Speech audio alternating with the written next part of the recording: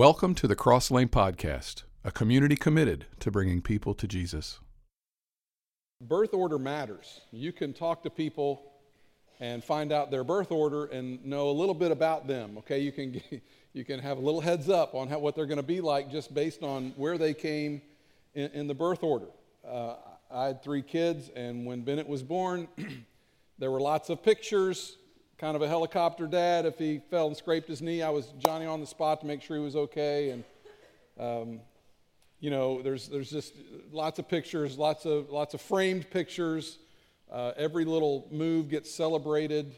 It's just when you're the firstborn, that's just kind of how it is. And then Tanner came along, and I was a little bit more experienced and didn't helicopter quite as much. And poor Tanner walked around with a little bit dirtier face and a little dirtier hands because we figured out he wasn't going to die. He was a little boy. He was just doing what little boys do. So we had a little more experience, and Tanner just kind of moseyed along. Delaney, raised by wolves, we expect her to show up any day now. Like the third born is like after you get used to having them, they're kind of on their own. Not really. Delaney had lots of attention. She was, the little girl, and so she got lots of attention. And Delaney, for those of you who know her, will be graduating from Indiana State next week. So they're all grown up. Yeah, they're all grown up. So birth order matters. And when you think about that, it's a wonder. It's a wonder that I'm alive. It's definitely a wonder that I can have eyesight, that I can see anything. I was the second born out of 4. 2 boys, 2 girls. The first was a daughter, Melissa. She's 4 years older than me. So Melissa had 4 years to get used to life on her own with no siblings. The center of attention. The one that, got whatever she wanted, and everybody fawned over her, and she was awesome. And then my mom was expecting me, and everybody got excited, and my sister couldn't understand why anybody would be excited about that. And then I was born, and I was a boy. And, dads, when they have their boys, they get excited. And so my sister saw the excitement in my dad's face over the fact that he was going to have a boy, and Dad's best friend showed up, and he brought him in to show him the boy. And my sister was not having any of that, right? Like, no, I don't like this. So, needless to say, she was not a big fan of mine. So when no one was looking, my sister, I was in a bassinet, all right? I'm tiny. I'm a newborn. My sister crept into where I was supposed to be asleep and took a sharpened pencil and set about to inscribe her initial on my face, right? So if you wonder what's wrong with me, that's what's wrong with me, okay? So apparently I had scars, and a big M scratched on my face, and so it's a wonder I'm alive, really. And you've got your story. When we walk out here, you're going to come up and you're going to tell me some story, because I've got some more to share with you. But it's just a wonder that we make it through. We hurt each other. We say mean things to each other. If you've got brothers and sisters, you've said things to your brothers and sisters that you should not have said, you should not have done. I told this story this morning when back in the day, I'm going to sound like Grandpa, back in my day, this was back when there was 3 channels on television. You remember those days? 3 channels on television. Now, this will also tell you that I've been scarred for life, because I grew up in the Cincinnati area, so I'm a Bengals fan, all right? We're never going to win a championship, ever, but we keep the faith. So I'm going to church, and this was back in the days when now we can watch a football game when it's football season. We can watch them anytime we want, right? We can DVR football games. I mean, even if you don't DVR one, you can just about see one almost any night of the week when it's in season. And so, but back then you couldn't. And even then, if the only time they showed a Bengals game on one of the 3 channels was if they were going to be out of town. If they were in town, they definitely weren't showing you that game because they were afraid you wouldn't go to the game. So, and this was back when they didn't show sports all the time. This is back before ESPN. So, we didn't get that many opportunities. So the Bengals are going to be on, so I'm going to watch the game. And I made, that was my thing. Well, my sister decided that 20 months younger than me, Amy, 20 months younger than me, that caused all kinds of problems. You know how girls grow faster than boys? Yeah. She was like a foot taller than me when I was a freshman. I was so mad at her. Couldn't stand her.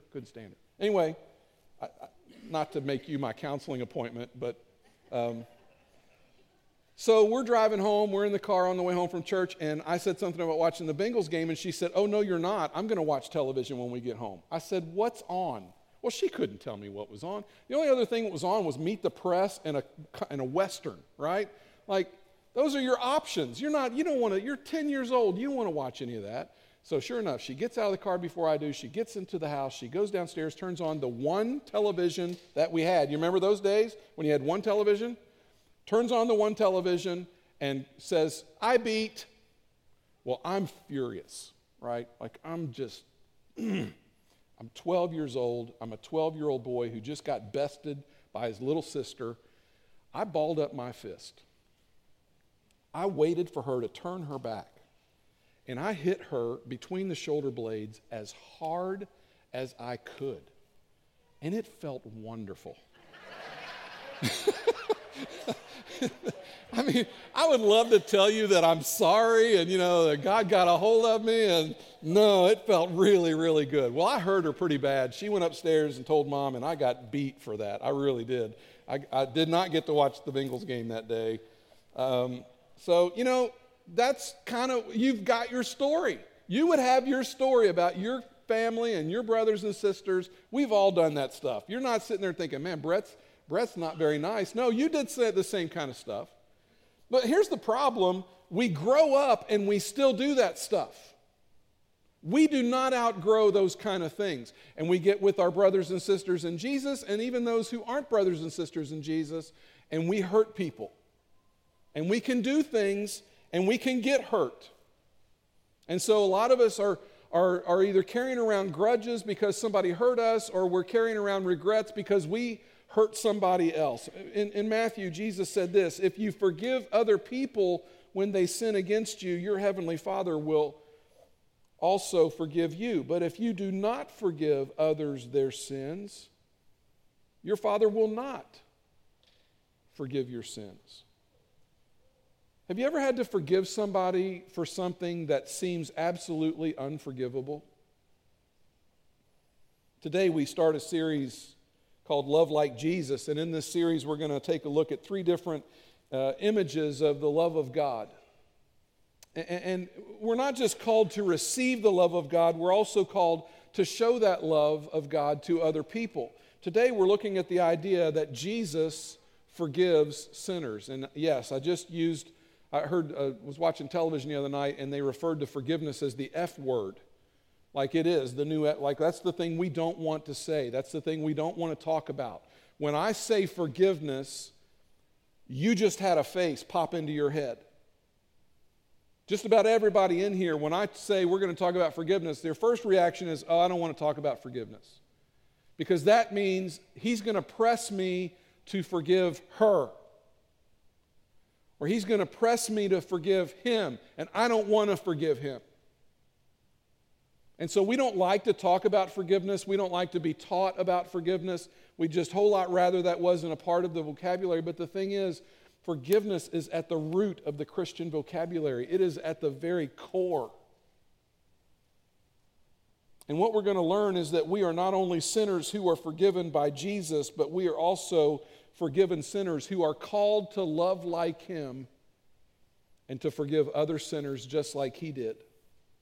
If you want to turn to Luke chapter 23, that's where I'm going to bring a couple of remarks this morning. I want to give you a little context before we dive in. Luke 23, Jesus is completely innocent. He is hanging on a cross between 2 criminals, and Luke tells us the following. 2 other men, both criminals, were also led out with him to be executed. When they came to the place called the Skull, they crucified him there along with the criminals, one on his right, the other on his left. Now let me just stop and try to paint a picture for you, or better yet, to correct probably a picture that you have in your mind that is probably not exactly accurate, because you have seen crucifixions portrayed on television or in the movies, and when they show them like that, they typically do not show it the way it probably happened in real life.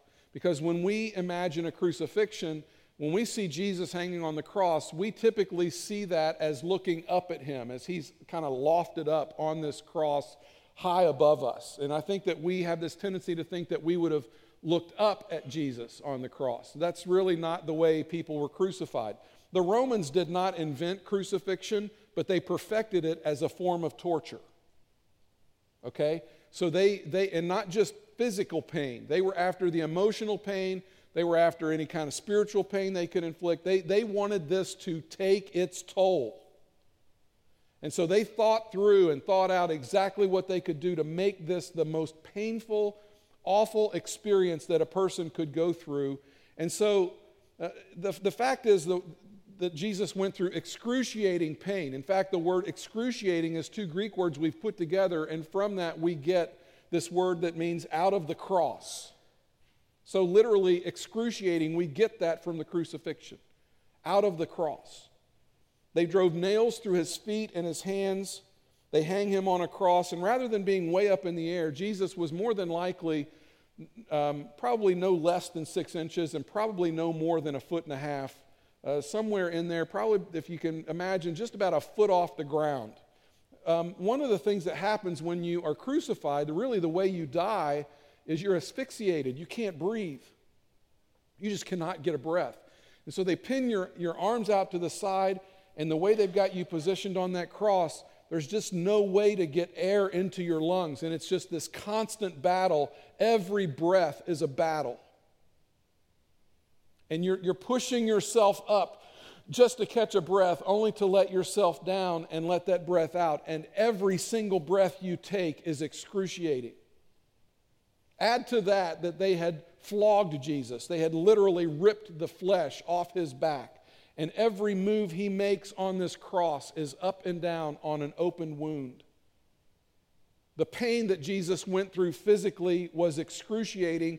You add that to the fact that he's probably no more than 1 foot off the ground, and there's this illusion that if I can just touch the ground, I'll be able to stand up straight and get a breath. And it played with your mind. You can see the ground, but you can't touch it. And so it's just this constant, can I get another breath? Can I get one more breath? Can I get one more breath? And it's up and down on this cross, all the while just rubbing your back raw, fighting tooth and nail just to catch another breath. Being so low to the ground like that allowed people to walk up. The Romans wanted you to be able to walk up and to insult them, look them in the eye, spit in their face, call them names. Probably was not uncommon for somebody to haul off and smack somebody or punch them. It was a horrible, horrible way to die, and that's what Jesus was going through.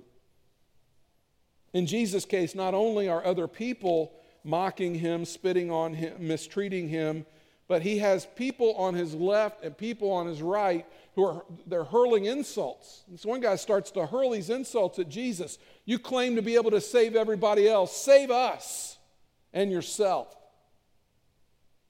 And at that moment when creation was at its worst, mocking its creator, Jesus prayed an amazing prayer. With all of this going on around him, with all these people jeering and mocking and spitting at the one who was giving his life for their sins, he looked toward the heavens, and in verse 34 we read this prayer, Father, forgive them, for they do not know what they are doing. And Jesus asked God to forgive those who were sinning against him in a moment when they were doing things that we would describe, if it was done to us, as absolutely unforgivable. My name is Brett. I'm your friend. I came to tell you the truth this morning. I came to tell you that if you live long enough, you are going to be hurt by somebody, okay? That's all of us. You live long enough and somebody is going to hurt you. Now, let me just add this because I think it's important. You will also hurt others. You may not mean to, but you're going to hurt people. I've said this to many people many times, but I'll say it here again. If you follow me long enough, I will hurt you. I won't mean to, but I'll let you down. And I'll disappoint you. And I'll probably hurt you. That's the nature of being alive. I don't care who you are, you're going to hurt people and you're going to be hurt. No doubt somebody took advantage of you. No doubt somebody lied about you. They abused you. They cheated on you. They took something from you. They hurt someone that you love. They hurt your brother. They hurt your father. They hurt your child or maybe your mother. Somebody who said they were a Christian did not act very Christ-like toward you.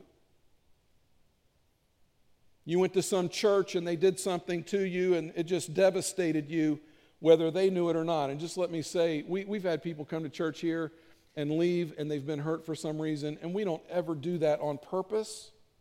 We would never hurt somebody on purpose and have them leave here and not ever want to go to church again. But you know what? Because we're human, we don't always get it right. So maybe you went to some church somewhere and they were well-meaning. They thought they were serving God. They thought that what they said to you or the way they treated you was in some way pleasing to God. And it probably wasn't, but they were deceived and they didn't know that. But it hurt you. And there are a lot of people who've gone to church and been hurt and walked away and never gone back. You've been gossiped about. The boss didn't treat you fairly. We could all come up and walk across and you've all got a story, probably more than one. Now here's the crazy part. For some of you, you were hurt by someone who's no longer alive. And you are still carrying the weight of what they did to you, even though they are dead and gone. Every day you wake up and you pick up this rock that they handed to you before they died. The rock of infliction that they put on you to make you carry around this lack of forgiveness. And you carry it around and it's heavy and it's making you bitter. And they're dead and gone. And they're renting space in your head. And you just every day you wake up and you pick this thing up. You lay down at night and sometimes we take it to bed with us, right? We just lay there and we stew over it and we get all stiff and we can't go to sleep because we're so racked with bitterness. I had great parents. I really did. I'm really looking forward to, I believe it's shaping up that my mom is going to be able to join us for services next week. I hope that is the case. It's looking kind of like it will be the case. So we'll have dignitary with us next week. But I had great parents growing up. And they were always there, good to us. But I've heard people tell stories about their mom and dad and some of the things that they did. I've heard about moms and dads that were addicted to substances and really couldn't take care of the kids that they had. I've heard about moms and dads that abandoned their kids. Moms and dads that touched their kids inappropriately. Sometimes I hear stories and all I can do is shake my head because I can't believe that a parent would do some of the things that you've told me that your parents did to you. I just shake my head like that doesn't compute with me. I don't have that experience. I don't know how to relate to that. I can't imagine being a little one and have stuff happen that has happened to some of you. Some of you, what you've seen growing up, no child should have to see.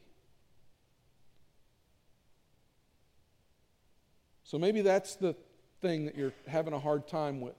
For some of you, it might be some person, we all have that person, right, that just kind of drives us nuts.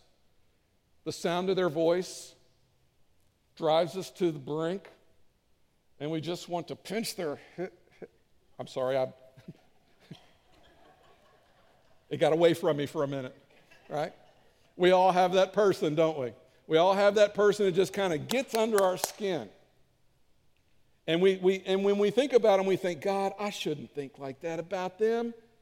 But maybe they're snarky, maybe they've got a bad attitude, maybe they're just not a very nice person, or they're critical or whatever, but we've all got somebody that just does it for us, and we just have a hard time. Once in a while, I will run into somebody, and they're angry at God, and they say that in different ways.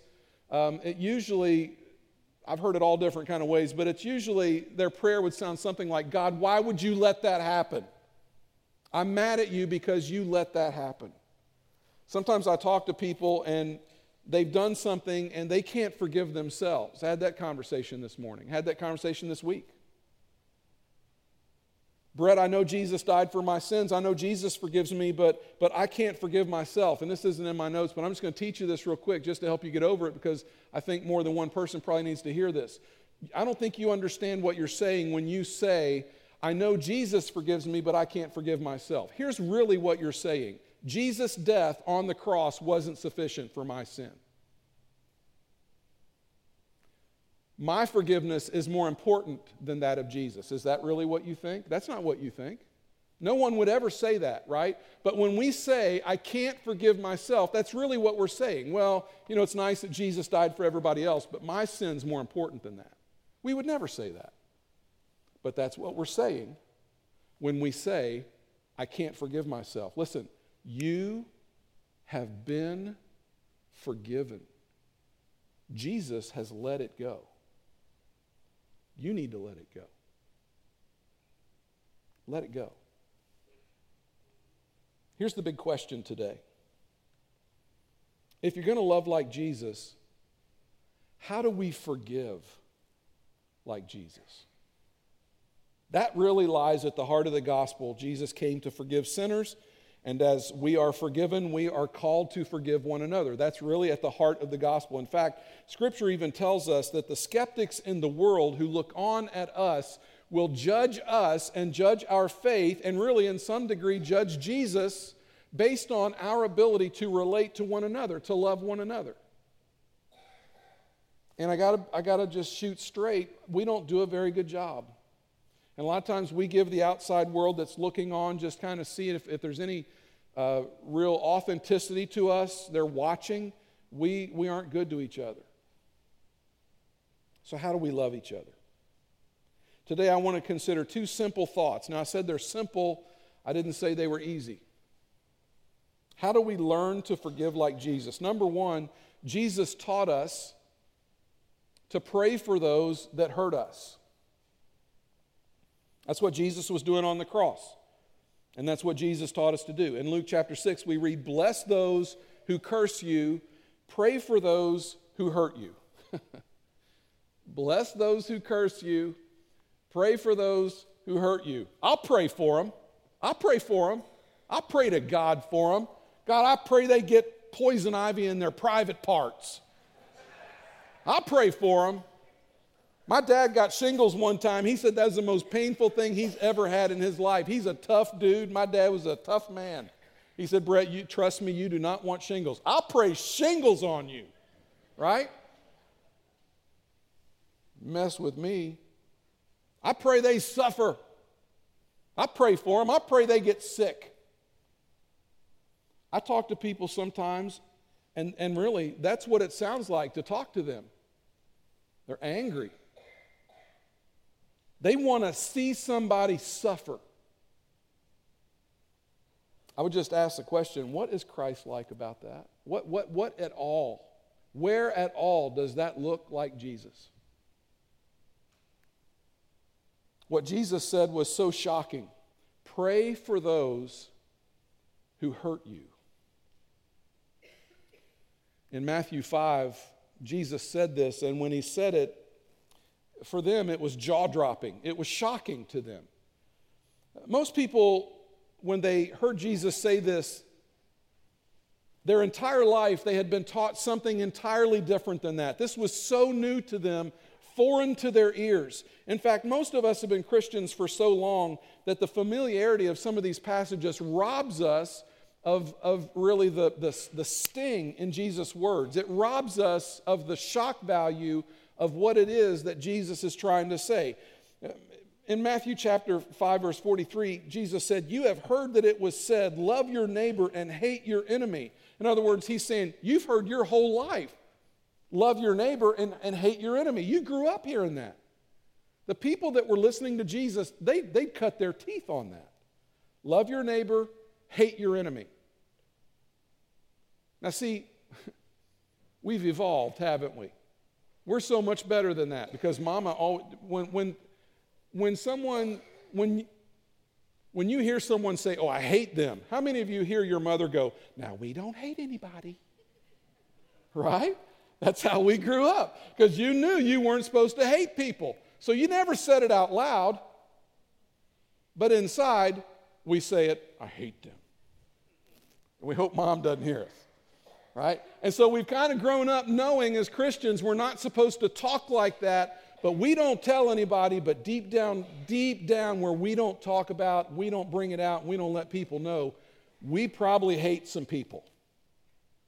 And Jesus said, you've heard it said, love your neighbor, hate your enemy, but I tell you, love your enemies and pray for those who persecute you.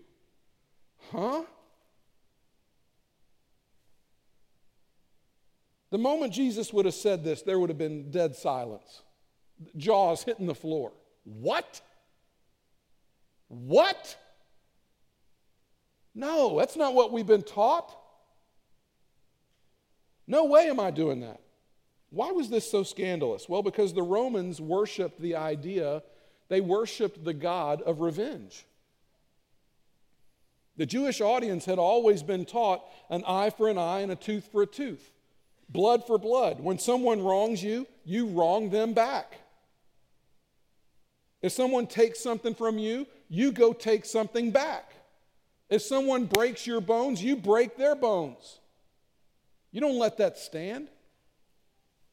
But I tell you, Jesus says, love your enemies and pray for those who persecute you. Now here's what happens. A lot of us grew up in church, and we've heard this our whole life, right? We've heard this our whole life. Love your enemies. I've been hearing Jesus say that to me since I was old enough to understand the English language. All right, Mrs. Christian, acting out stories on a flannel graph when I'm 6 years old, telling me, love your enemies, Good Samaritan, all that. I've heard this stuff. And it sounds easy. Until when? Until you get an enemy. And then it's not easy.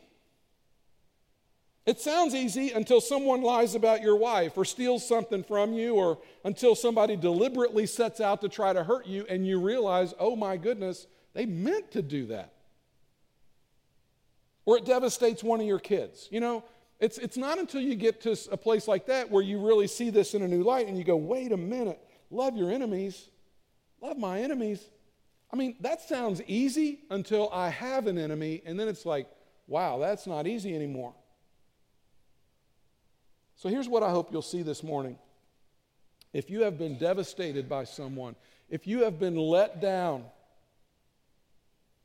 if someone lied about you, if someone gossiped about you, if someone said something that wasn't true, if someone hasn't been kind to you, then the first thing we got to do is we got to pray for them. We got to pray for them. We don't pray for something bad to happen to them. We pray that something good would happen to them. We are for them, the same way Jesus is for us. Why did Jesus teach us this? Probably a lot of reasons, but one of the reasons that he taught us this is because it takes a right attitude to precede right actions, right? You're not going to do the right thing until you have the right attitude. If I've got bitterness in my heart towards somebody, there's no way I'm going to have a right action toward them. There's no way. But when I start to pray for them, my attitude about that person slowly begins to change, and I begin to have a right attitude, and it eventually will lead me to right actions. But that's not going to just happen overnight. Listen to me. If you're waiting for some feeling to come over you until you feel like forgiving somebody, you will wait there forever. What are you doing? I'm just waiting for God to give me a feeling to forgive somebody. And Jesus is standing over here like, come on, man, I got stuff for you to do. Let's go. No, wait, you got to forgive them. I'm waiting for the feeling. We're going to wait forever for that feeling. All right? If you're sitting around waiting on a feeling to forgive somebody, good luck with that. That's not going to happen. Right attitudes will lead to right actions. How do you do that? How do you get your mind right? You got to pray for them. When you start praying for your enemies, when you pray for somebody that you hate, you start praying for somebody that has hurt you, your prayer may not change them. I guarantee you, your praying for them will change you. In fact, I'll just tell you this. It's probably not going to do much for them. Your praying for them is probably not going to change much in them. But there is no way that you are going to pray for somebody who hurt you and continue to hate them. You can't do it. You can't do it. God will not let you pray for somebody and harbor hatred for them. You cannot do it. If you're here and you're with your spouse and you guys have had an argument or a fight, when you begin to pray for them, your heart will begin to melt toward them. You just can't hate somebody that you're praying for. How do you love like Jesus? You can't just love those who love you. That's not Jesus' way. Love your enemies and pray for those who persecute you. Pray for those who hurt us. That's number one. Number two, forgive as we have been forgiven. It's the second simple thought. Forgive as we have been forgiven. We forgive in the same manner that God forgave us. Colossians says this, bear with each other and forgive one another. If any of you has a grievance against someone, forgive as the Lord forgave you. How do we forgive? We forgive as the Lord forgave us. I don't know about you, I'll just speak for me. I know that God has forgiven me of a lot of stuff. A lot. I won't speak for you. It's not my business. I don't know what you've done. I don't know how many lies you've told. I don't know how many lives you've hurt. I don't know how much you've disobeyed. I don't know how much you've sinned against God or somebody else. But I know this. I have been forgiven of a bunch of stuff. And I am to forgive others in the same way that I have been forgiven. And if God is going to forgive me of a lot, then I'm going to have to forgive a lot freely as well. The choice is yours. You can walk around life and be this bitter person, and you can decide, I'm just going to be the best bitter person I can be. You can be hateful, you can talk down to people, you can get just as mad and bitter as you want to be. You can be the best bitter person you can be. You can say, I'm just going to be mad at everybody. And you know what? I run across some people, that's how they are. They're just mad at everybody. And I'm just going to be bitter and I'm not going to forgive. You can be that way. Anne Lamott said that bitterness is a poison that we drink hoping it will kill somebody else. So what do you do when you've been hurt? Some of you have been hurt. I'm not minimizing it, okay? I'm not saying that it didn't happen. I'm not saying that you're not carrying deep, deep wounds this morning. Some of you are. You're carrying deep wounds. It's all you can do to even get yourself to church. You are so devastated. Your whole mind is filled up with how can I get them back, or I can't believe that they did this.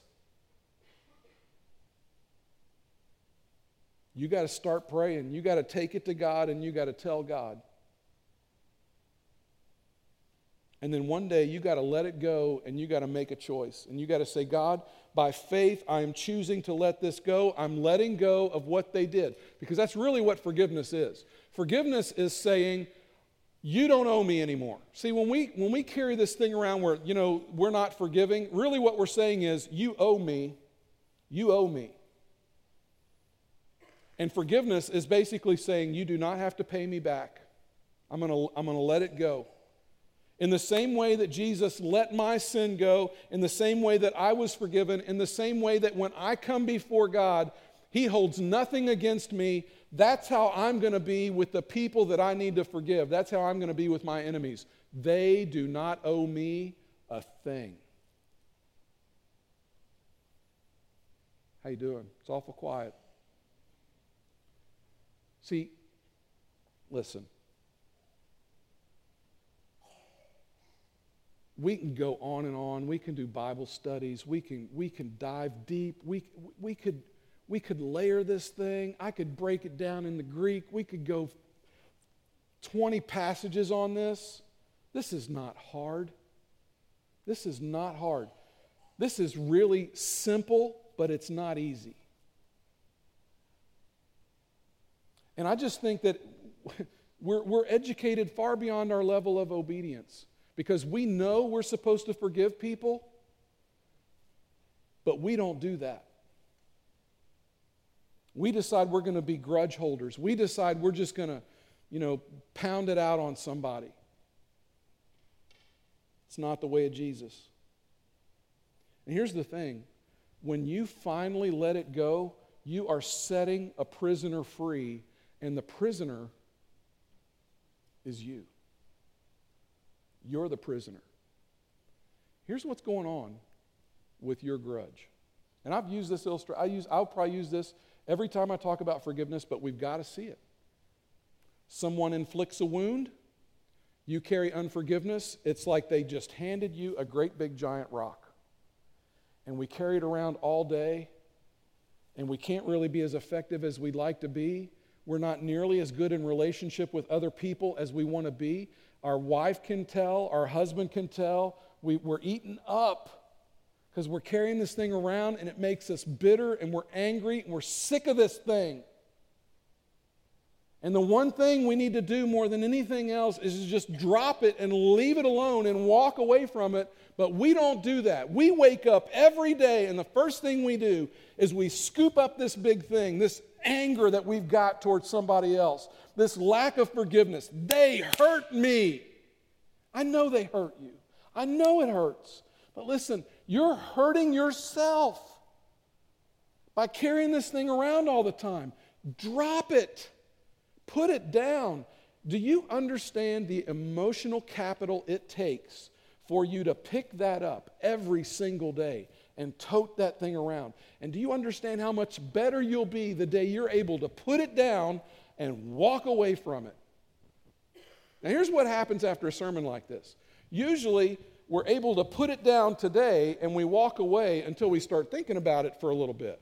And then we get over here and we're like, that son of a gun, I'm going to go back over and kick that up. And we're right back in the middle of it. Set it down and set yourself free. Now, one last thing I want to say, and we're going to close. If you're here and you are not a Jesus follower, I don't know what they told you about following Jesus, but whatever it is, it probably wasn't right, because this is what it means to be a Jesus follower. It means that you're not perfect. You're never going to be perfect. You're never going to do it all perfect, and you need to be forgiven. Nobody would really even argue with that. But most people think that following Jesus is, I got to go keep the rules, I got to dress a certain way, I got to be at church so many times, I got to do this and that. No. You need a Savior. You don't do it right, so you need to be forgiven. And then I heard Andy Stanley say this. I think this is brilliant. He said, following Jesus makes us better at life and makes life better. I like that. Following Jesus makes us better at life, and it makes life better. So if you've never given your life to Christ, make your life better. Your relationships will be better. You'll learn how to forgive. You'll know what it means to be forgiven, and you'll be a better forgiver. For the rest of us who've heard this 100 million times growing up, when are we going to do it? Let's do it. That face that came up when I said we're going to talk about forgiveness, it's like a man said to me in Bible college one time, today you have heard the word, and you can either accept it or reject it, but you can never again be one not called. You've heard the word. You know what's expected by Jesus of you. Who do you need to forgive? Let's pray. Father, this is hard stuff, man. This is at the very core of the gospel. This is the stuff that you came to do for us, and you said, if you call me teacher and Lord, and I am, then you need to do what I do. And well, you forgave us. And Lord, there's not a one of us in here that hadn't been hurt. There's not a one of us in here that hadn't wanted revenge or hadn't wanted to get back. Father, help us to lay all that stuff down. Help us to drop the rock. Help us to pray for the people that have hurt us. Help us to find it in our hearts to forgive and to forgive the way you did, completely and no going back. I'm just going to drop it and forget it. I'm never going back to that kind of thing again. I'm going to have benevolence toward them. I'm going to love them, even if they don't love me. Because you love us even when we don't love you. God, we need help with this. There's no way we do this on our own. Would the Holy Spirit come in, invade our souls, and help us with this? And as a world watches us forgive each other, may they be drawn to the Savior who could forgive them. We pray it in Jesus' name.